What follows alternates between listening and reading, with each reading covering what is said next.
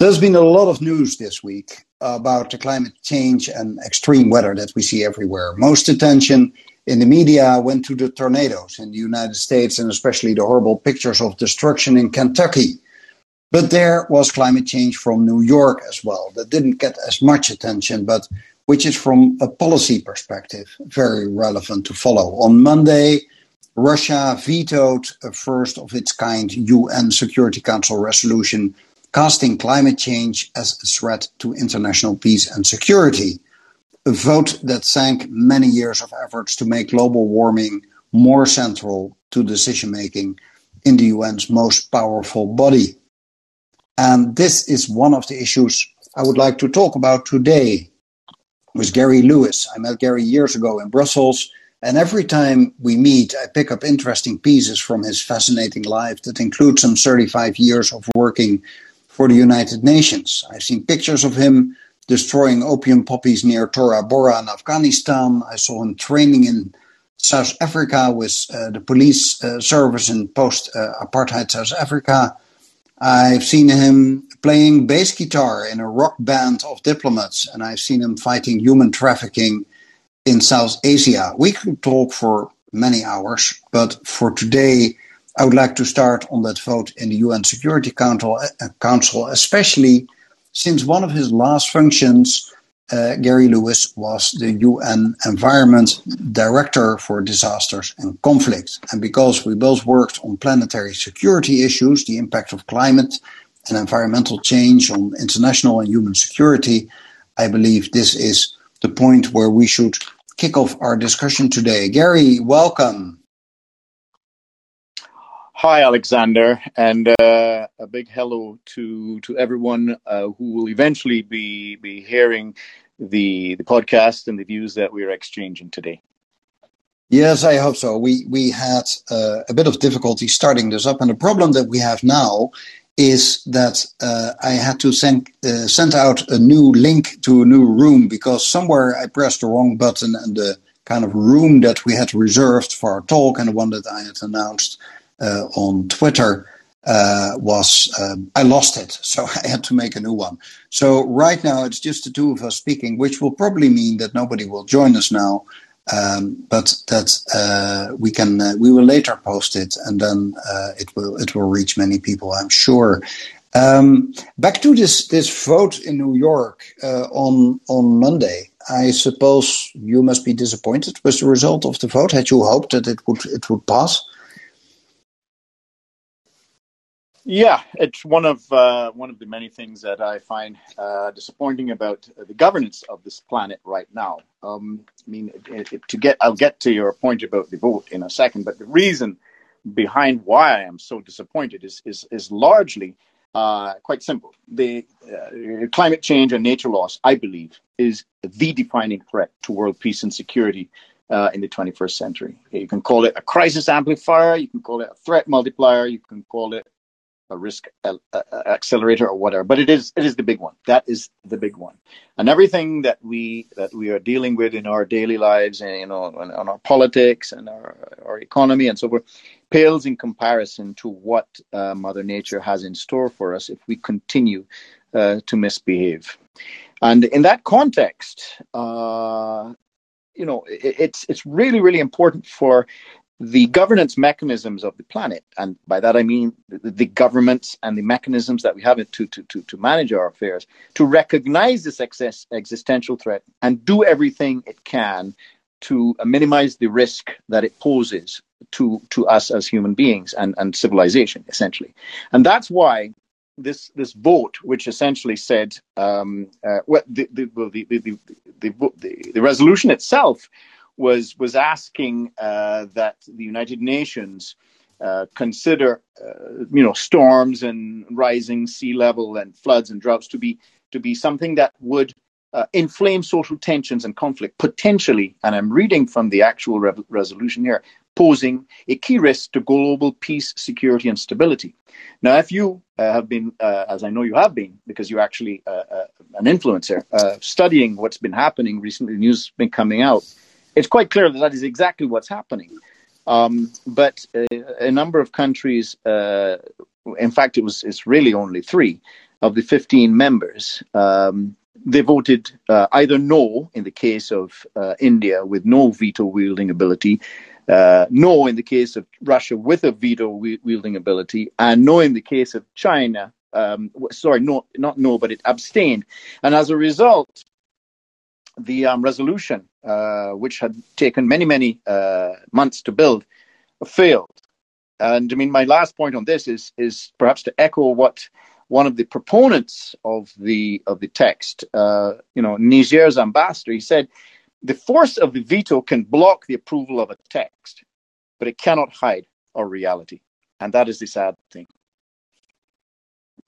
Yeah, that's very well formulated, because that's very much the way I feel it as well. And it's not even months of work. This is actually, when I started the very first Planetary Security Conference in the Peace Palace in The Hague in late 2015, even then we were already talking about what we really need is a resolution in the Security Council to lift this to the proper level of recognition, and which was then still far away. It was unreachable. There were a lot of countries in the West that also needed to be convinced of this issue. The US and the UK were right ahead of everybody else on this, but even a lot of NATO countries still had to be convinced of it. But now we are 6 years further, and so much has changed, and so many countries have pushed in the Security Council for years already, that you would have thought that we would be further there. And we still aren't there yet. What do you see, going to your experience on you have such a, I just lifted a few elements of your CV, and maybe your playing in the rock band was not the most relevant in this case. But I think I needed to mention that as well. But from your vast experience all over the world on environmental issues and security issues, what are you most worried about? Where would you like to see change to deal with this increasing impact of both climate change as well as loss of nature on security?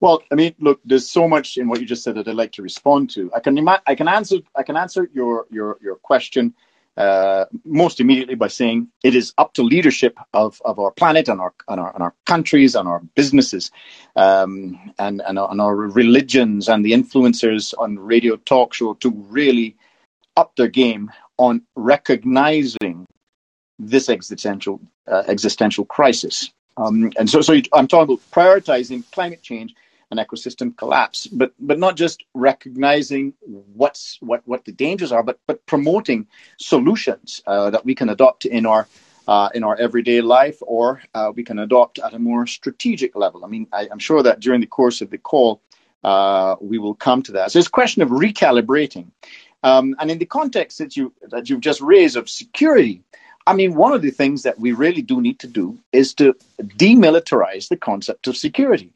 There is, when I was at university, we were given this pedigree of so-called knowledge about, what security really meant and so forth. And I entered the world of work, and I entered the world of life in a way that, disrupted a lot of what I'd been taught.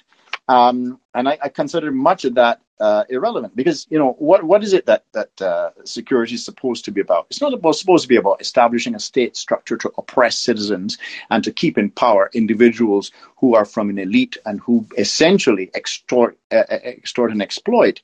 It's about creating some degree of participation, ensuring the security of people, and not just of states.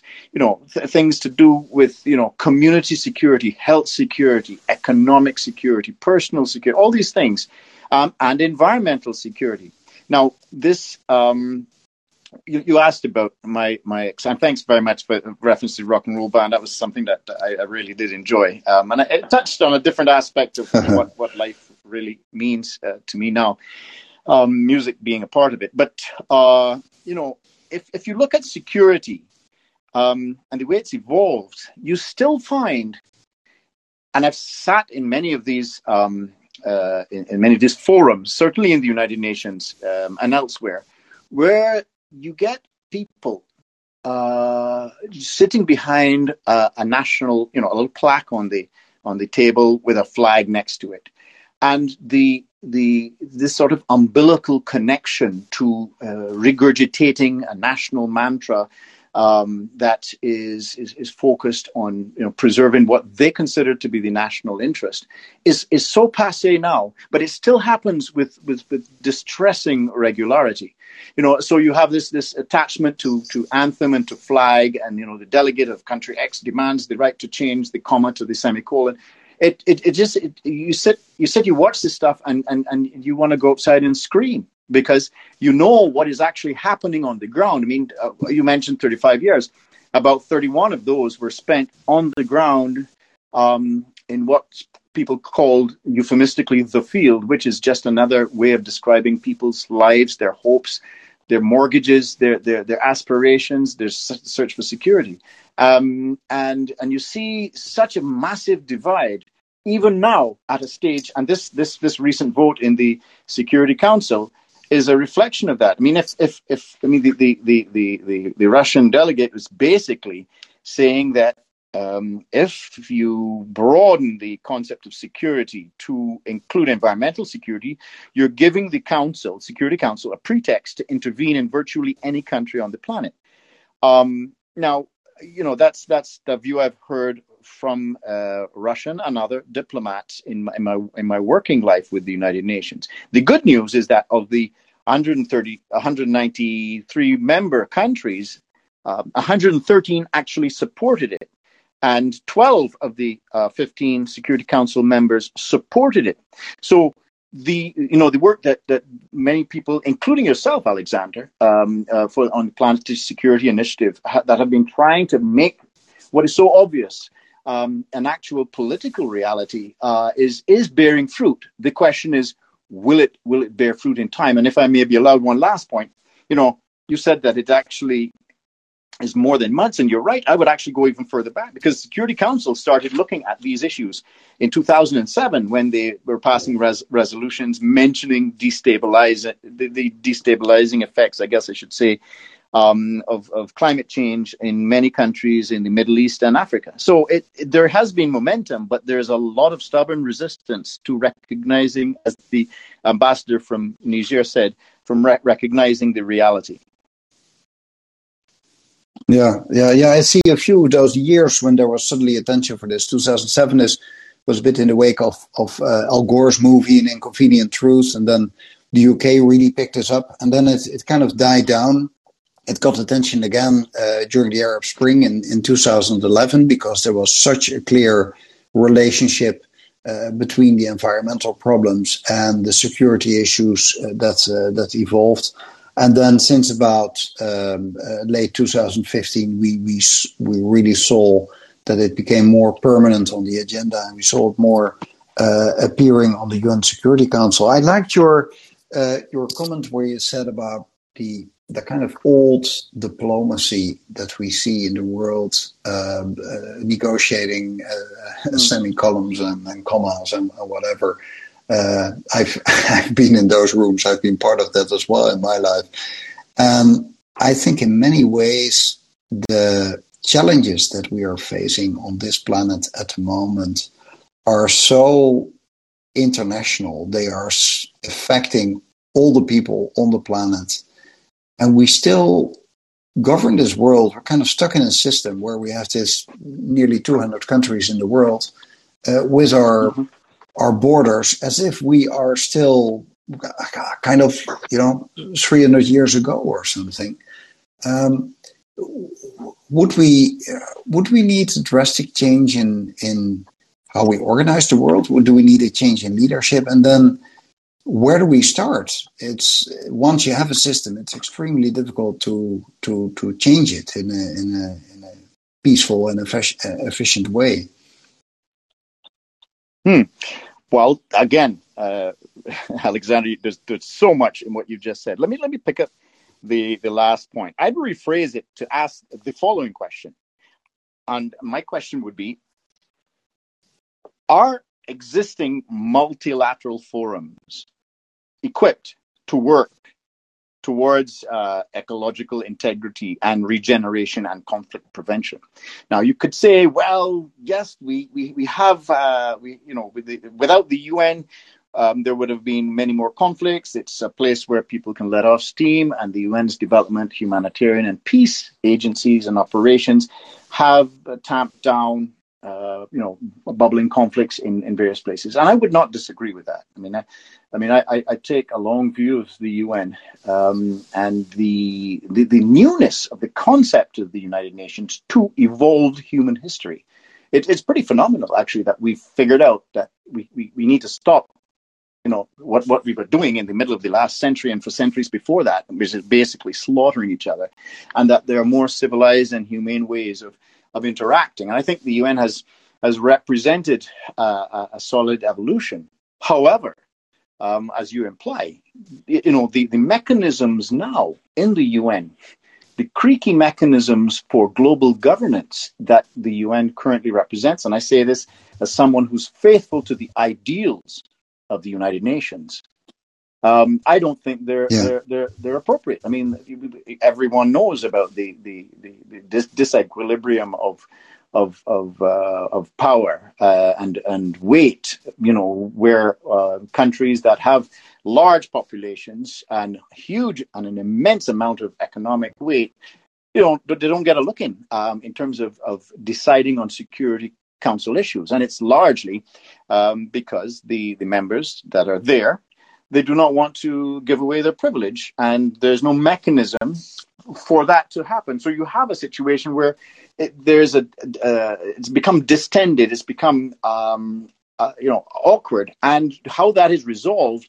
You're right. I mean, you want to see it resolved sensibly, rationally, and peacefully, and you don't want it to evolve into a situation where a conflict erupts and then you have to invent a new United Nations because we've been here before. We ought to be able to manage this process. But as you can see from this vote yesterday, there is a resistance to recognize the obvious. Yeah. And also on national levels, if we move a little bit away from the climate and security relationship per se, but just on action on climate change, I see constantly for the many years that I've worked on climate change, I see that governments act too slow. They don't seem to recognize the severity and the urgency of the threat to deal with it. And it is, in the past few years, it's getting better. In the past 4 or 5 years, I really see a change that it's more recognized also by politicians that used to laugh about it. But we go too slow. We are in a crisis, and government leaders don't deal with it as a crisis. They deal with it as another policy issue. Is that something that you recognize? Yeah, I recognize it as a fact. I mean, but it's always been a fact in recorded human history. Because. And we're going to get to the point about leadership in a few moments, because the old saying, statesmen and stateswomen look to the future, and they plan in terms of decades. Most politicians are happy to get to the end of the week with their political skin intact, and it's essentially an accumulation of that short-term constituency-based thinking from the politicians, certainly of the countries which are constitutional democracies, that have slowed things down. There is actually, in parentheses, I have heard that this is an argument for having, some form of benign dictatorship, where the benign dictator recognizes the urgency of the climate challenge and can get things done basically by the snap of a finger or the crack of a whip. I've heard that argument advanced because a welter of democratic squabbling in some countries produces essentially no change at all. But what you're looking for are and what our universities and or corporate boardrooms ought to be producing are leaders who have vision and who understand the existential threat that is posed by climate change and nature loss, and the opportunity for some kind of regenerative engagement with our planet, and bring the vectors to policy and then praxis. So what you're actually seeing happening now is governments being bypassed by corporations and by civil society actors. Everyone knows about but Greta and others and many others who came into full profile recently in Glasgow, and good for that, because that's where I think the surgeon. This is something you mentioned, Mr. Gore. He predicted this, and it's happening. But essentially, what modern democracies need to be doing is and what leaders need to be doing, I guess, can be captured in a number of points. But I'll ask to give you the floor again, because I've been talking too long. So maybe you can talk about that in a minute or two. No, I would love to. I would love to hear those points. But I recognize very much what you say. It's very interesting to see how increasingly business is taking the lead. I see so many examples of businesses that actually that used to lag behind. This used to be something of NGOs being active on this, etc. But that is we've long passed that point, and now increasingly you see business being more efficient, and often being more efficient than government in dealing with this challenge. And that gives me hope. And what also gives me hope is the young people from all over the world, the way that they have united themselves using social media, using the media, and just being fed up with our generation messing things up and not taking any action. And they have the right to be really, really worried. And I think the movement that Greta Thunberg has started, and that is now really worldwide. It's dimmed down a little bit because of the pandemic, but it's still around. It's still very forceful, and it has changed the way I believe that a lot of people in our generation have thought about this issue. Even though I'd been working on these issues for many years, it influenced my thinking as well. And I think they have done a tremendous job, a job that should have been done by the grown-up people. They should have been, at school and playing and whatever you do when you're at that age. That also gives hope for the future when that generation, in just 10 years from now, they get more influence. But tell me of the points that you had in your head where you stopped yourself. I was not planning to stop you. Continue where you were. Well, thanks. I do self-censorship because my wife of 40 years tells me that I rattle on too long and people get bored. So I thought I'd apply one of her implicit commas in the conversation. But yeah, you mentioned Ms. Thunberg, and some people consider her controversial, and she is, and she should be. I mean, our daughters. We have 3 girls on either side of 30. 1 year apart each. You talk to them, and they're making calculations that will impact the future of humanity if made broad scale. Because 2 of the 3 have decided, look, Dad, for now, just no way we're going to bring kids into this world, given what we know about what's happening. And in fact, 15 years ago, they're the ones that convinced me to leave aside the effort to counter human trafficking and drug trafficking, which is very, very important in my view. But even more important was trying to engage in the health of the planet, trying to protect what I saw on the ground as the impact of human-induced climate change and ecological disaster. So they're doing what is necessary, and this decision that they've taken, I'm hoping one day to be a grandfather, but I can't, knowing what I now know, I can't object. I can't tell them no, you must, because I also see what's happening, and people that are living in a sort of a cocoon in some of the advanced industrial countries are soon going to, they're already feeling the impact of people whose lives are desperately being knocked around by the impact of climate change and nature loss. And they're getting on boats, and they're leaving their ancestral burial grounds. They're leaving all the things that mattered to them, their families, and they are putting their lives at risk in the Mediterranean, across Central America, across the Channel, and in different parts of Africa, because of the mess that we've created. I mean, in terms of you've asked me to kind of talk about, you know, what modern leaders ought to be doing. I'd say, I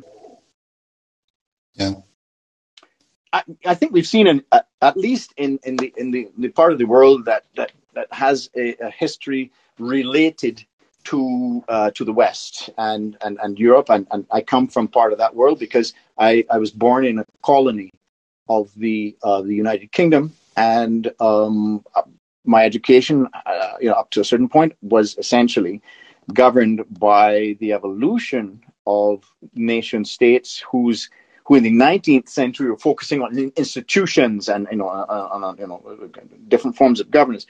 I'd say in the 20th century, again, in the European affected part of the world, and that was a big part because of colonialism. You're talking about mindsets. You're talking about fascism, totalitarianism, communism, constitutional democratic systems. But in the 21st century, I think you're talking about citizens. And, we've got essentially, for good or bad, we got online anarchy, which I think is, as a system where everyone can share or discuss opinions all at once and so forth. So in that context, I would argue that modern leaders should be, first of all, they should be treating people as individuals. Secondly, they should be actively communicating with their citizens. I mean, the technology is there, so use the technology. What are the citizens' fears? What incentives can you use to induce them to do more of one thing and less of another? What is motivating them? So you get involved in online voting, e-petitions, smartphones. All of that is what modern leaders should be doing. And frankly, I don't see enough of it, to be honest. In terms of the governments that they're supposed to be leading, they also have a responsibility to do things like articulating the issues that are faced by society. Governments should be providing data and policies and funding, and creating, frankly, the right environment for the private sector, which has trillions of dollars. I mean, governments. You said just now. I smiled when you said that the private sector can be even more efficient than governments. In fact, it usually is. What they have is the power of the purse. The governments and entities like the United Nations, their funding is trifling compared with the vast volumes of the private sector. And if the private sector can recalibrate its means of production to emphasize, low carbon economy, decoupling humans from nature, and hydrogen, renewables, all that, then we're in with a chance. But if they aren't, then we're not. And so essentially, that's how I see what's needed now. And like many people, including those that go all the way back to antiquity, Greek and Roman writers, they lament what they saw and what I see currently as an absence of real leadership on these things by those using those parameters that I just described for you. Yeah, exactly. Briefly interrupting here, I found out that this app is so new for me that I made a mistake somewhere. I had put our room on private, and a Twitter friend sent a direct message saying that it was impossible to access this room. So I just changed the setting a minute ago, and Lizzie has joined us now. So we have one listener. But we actually have two by now. I was just saying for the one who just joined that the room was set on private, so it was impossible to access us. I hope not to make this mistake with all my other guests, but of course everybody can listen in later on. So thanks so much. I wanted to move as well to something very different. You mentioned in the beginning that you come from Barbados and that you are, you wrote that recently to me, that you're working on a book of Barbados. Can you say a little bit about that? Sure, happy to. And I need to be a bit sensitive here because I'm not trying to plug it. It came out actually 20 years ago. I'm thinking of doing a new one. But before doing that, just to give a shout out to Lizzie and Mira, and to welcome you along with Alexander to this thing. One of the points, guys, that I was making before you joined was the absence, in my view, of modern leaders who, first of all, recognize the immense race that we have at play right now in this century, which is a race between the amount of carbon we're emitting and other greenhouse gases, and our belated but accelerating attempts to replace that with clean energy. I mean, that's essentially what it will come down to, plus the recognition of the importance of the hydrological cycle, which I'd like to talk about at some point, if that's possible, Alexander. And in doing that, I also said that modern leadership needs to do a number of things, and that is to treat people as individuals, actively communicate with citizens, and use technology. And so Alexander was being very modest just now in saying, we're working on this, kind of fumbling around with this new technology. I said it's private, should not be private, blah, blah, blah. But I have to say a big shout out to Alexander for being such an influencer and having the kind of vision and heart, and it's important to mention that heart, to recognize these issues and give the rest of us a chance. And hello, Ada, I just see you've just joined. The rest of us a chance to make a contribution in our own way. So, Alexander, I think that's something we need to recognize. So I don't need to be modest in responding. But thank you. Now, on the Barbados thing, So, one of the things that I did 25 years ago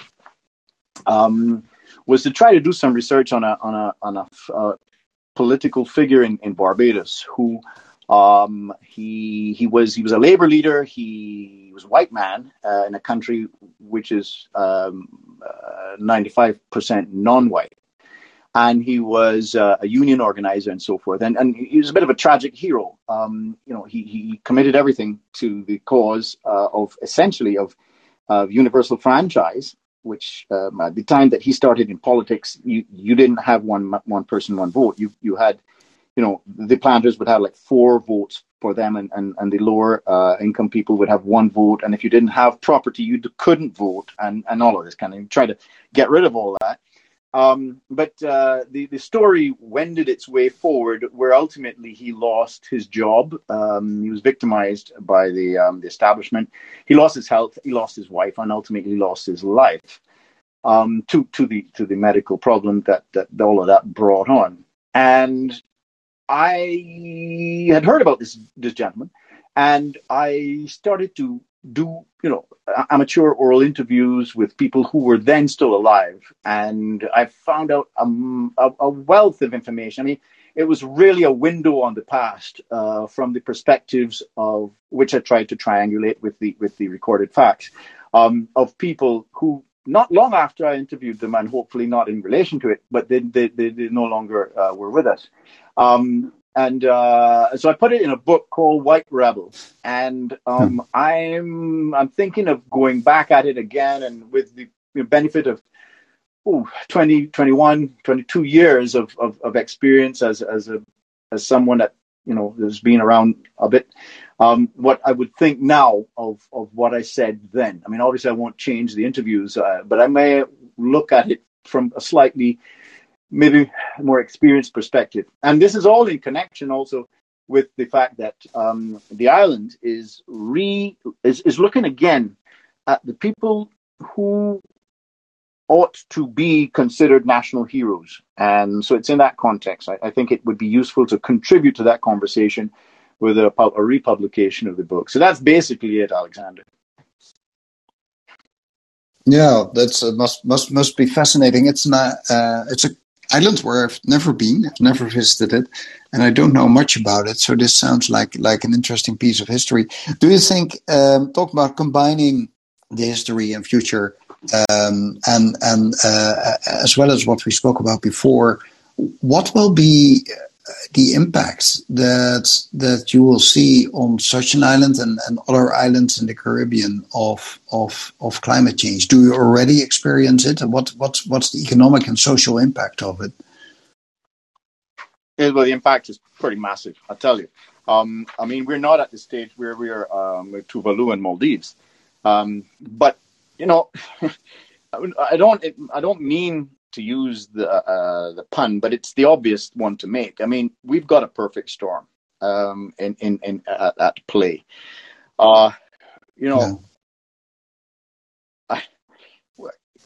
My brother he flies with the security forces in the Caribbean, and he puts in relief efforts, in places like Haiti and Jamaica and some of the other islands in the Eastern Caribbean where Barbados is located.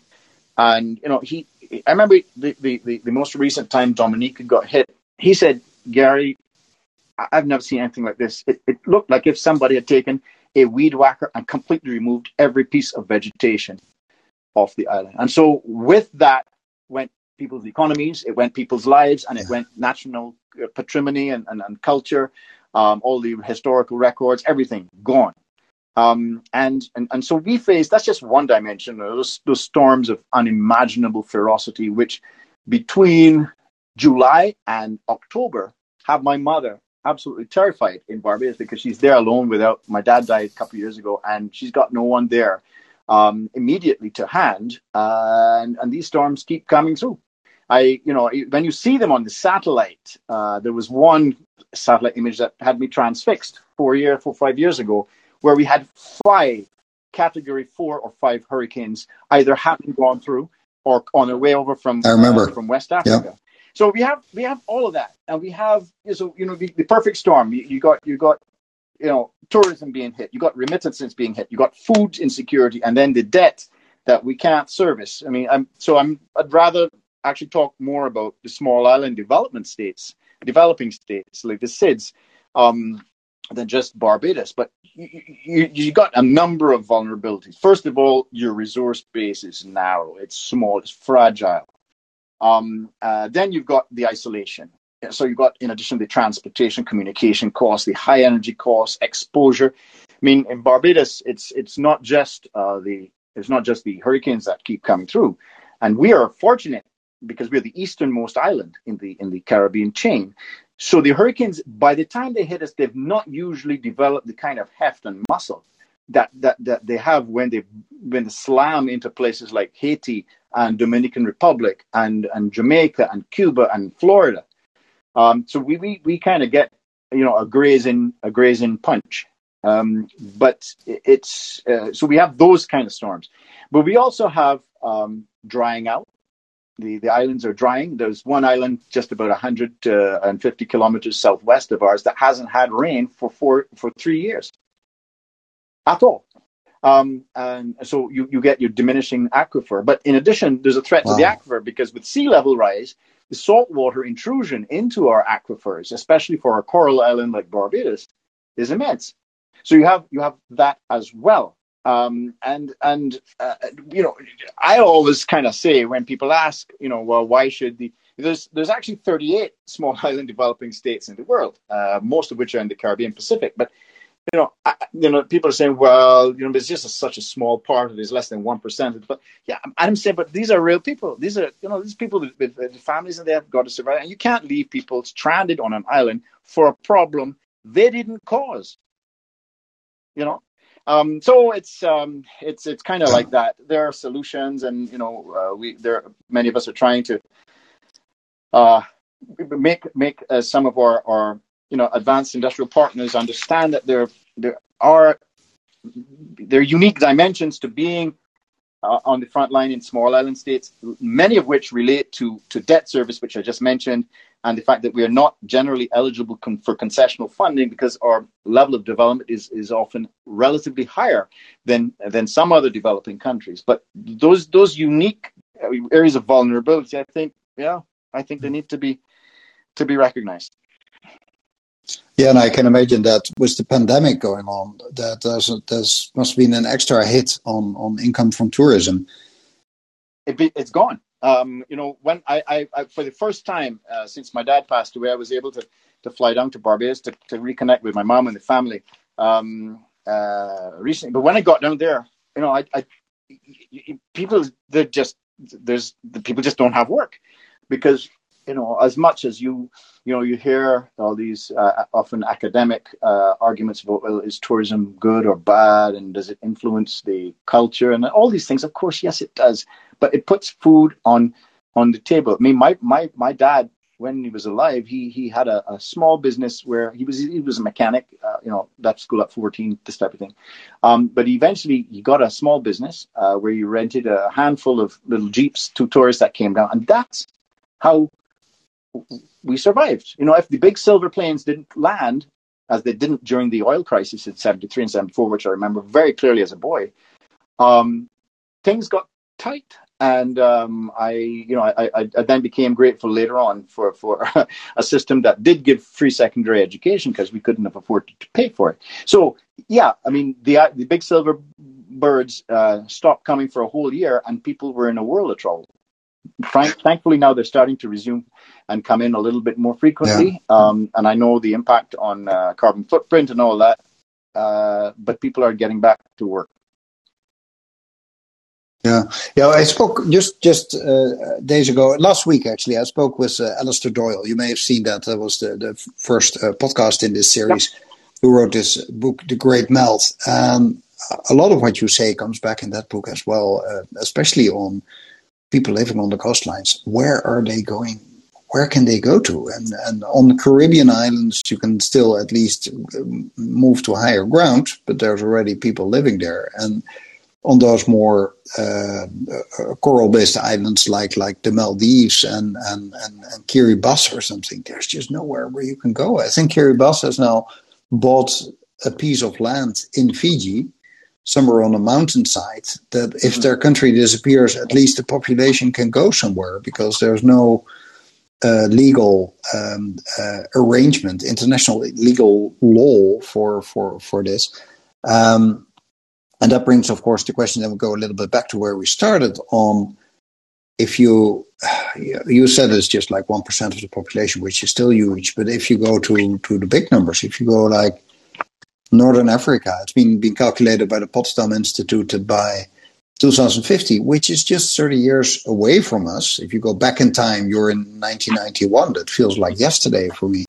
So by 2050, in large parts of Northern Africa, it gets several months a year so hot that healthy people like you and me can simply not survive. That means that these people have to move away. They have to go somewhere.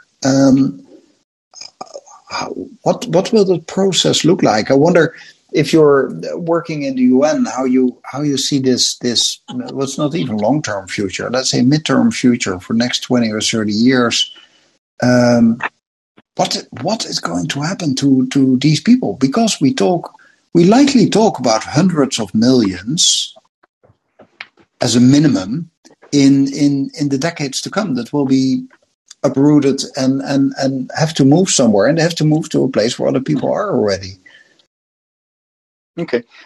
Again, a lot to unpack there, and I'll try to leave some space for maybe some conclusory remarks from your side, and maybe if you allow from mine.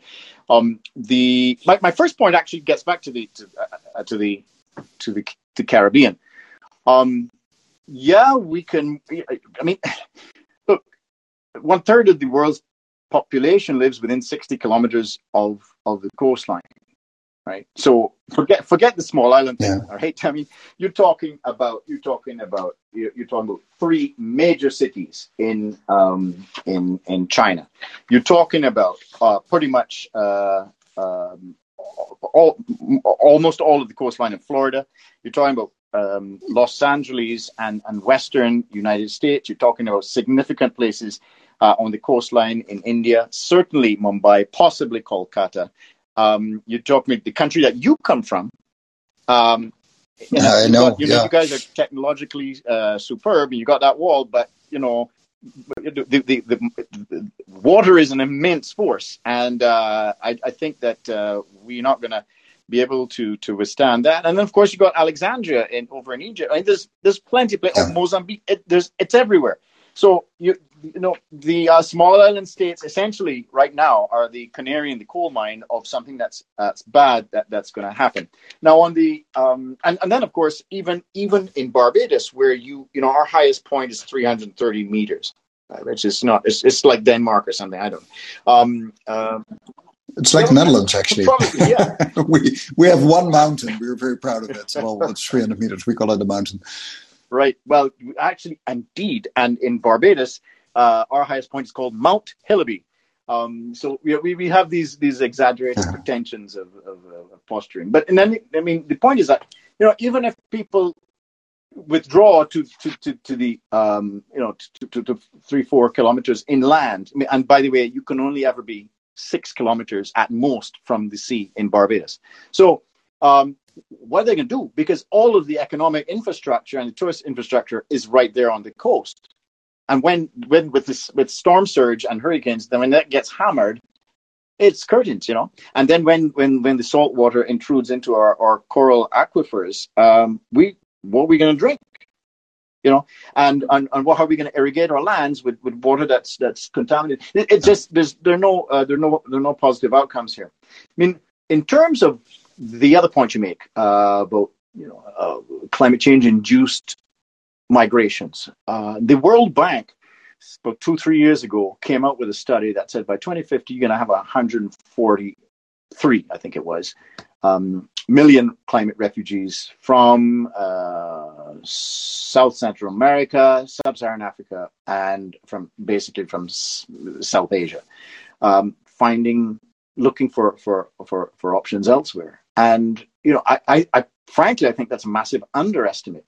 When I was working with the UN Environment Programme, we were doing something that I consider to be actually one of the most successful programs that I'd seen working in the UN for 35 years, and that was in a place called Wadi El Qu in Sudan, and that's a part of Darfur where you had essentially conflict that was to a significant extent accelerated by competition between farmers who needed to cultivate larger plots and pastoralists who needed the land to graze their cattle at a time when the drying of Darfur meant that the 400 millimeter line that allows for at least some degree of survivability kept going further and further south, which meant that the pastoralists had to encroach on the lands of the farmers, and it just was not going to end well. And it didn't, in fact. We will all 5 of us on this call will recall the images of 15 years ago with the Janjaweed and the horrendous abuses and atrocities. So what we did was we figured, and here again, I mean, the European Union was funding this project. It's $10 million, so it wasn't a vast amount of money, but it was really impactful where it was.